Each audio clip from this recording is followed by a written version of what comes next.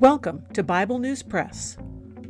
Our goal is to discuss biblical faith beyond cliches and buzzwords, whether such words are religious or political.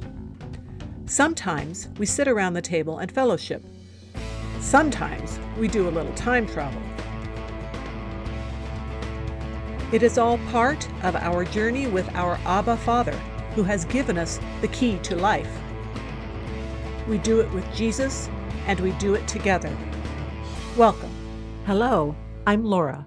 I will be reading Isaiah chapter 22 from the World English Bible. The burden of the valley of vision. What ails you now that you have all gone up to the housetops? You that are full of shouting, a tumultuous city, a joyous town. Your slain are not slain with the sword, neither are they dead in battle. All your rulers fled away together. They were bound by the archers. All who were found by you were bound together. They fled far away. Therefore I said, Look away from me. I will weep bitterly. Don't labor to comfort me for the destruction of the daughter of my people. For it is a day of confusion and of treading down and of perplexity from the Lord, Yahweh of armies, in the valley of vision, a breaking down of the walls and a crying to the mountains.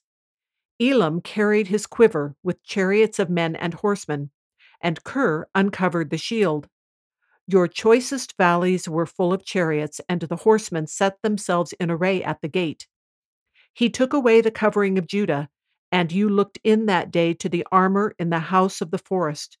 You saw the breaches of David's city, that they were many, and you gathered together the waters of the lower pool. You counted the houses of Jerusalem, and you broke down the houses to fortify the wall. You also made a reservoir between the two walls for the water of the old pool. But you didn't look to him who had done this, neither did you have respect for him who planned it long ago.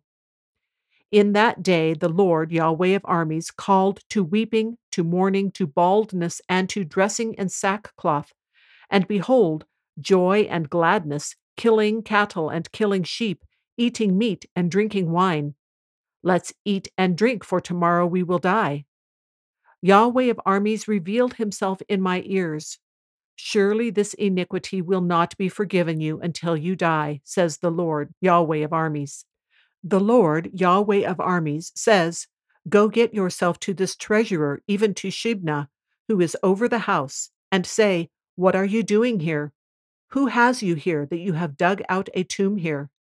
Cutting himself out a tomb on high, chiseling a habitation for himself in the rock. Behold, Yahweh will overcome you and hurl you away violently. Yes, he will grasp you firmly. He will surely wind you around and throw you like a ball into a large country. There you will die, and there the chariots of your glory will be. You, shame of your Lord's house. I will thrust you from your office. You will be pulled down from your station. It will happen in that day that I will call my servant Eliakim the son of Hilkiah, and I will clothe him with your robe and strengthen him with your belt.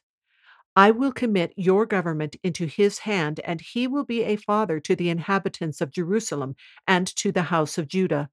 I will lay the key of David's house on his shoulder. He will open, and no one will shut. He will shut, and no one will open. I will fasten him like a nail in a sure place.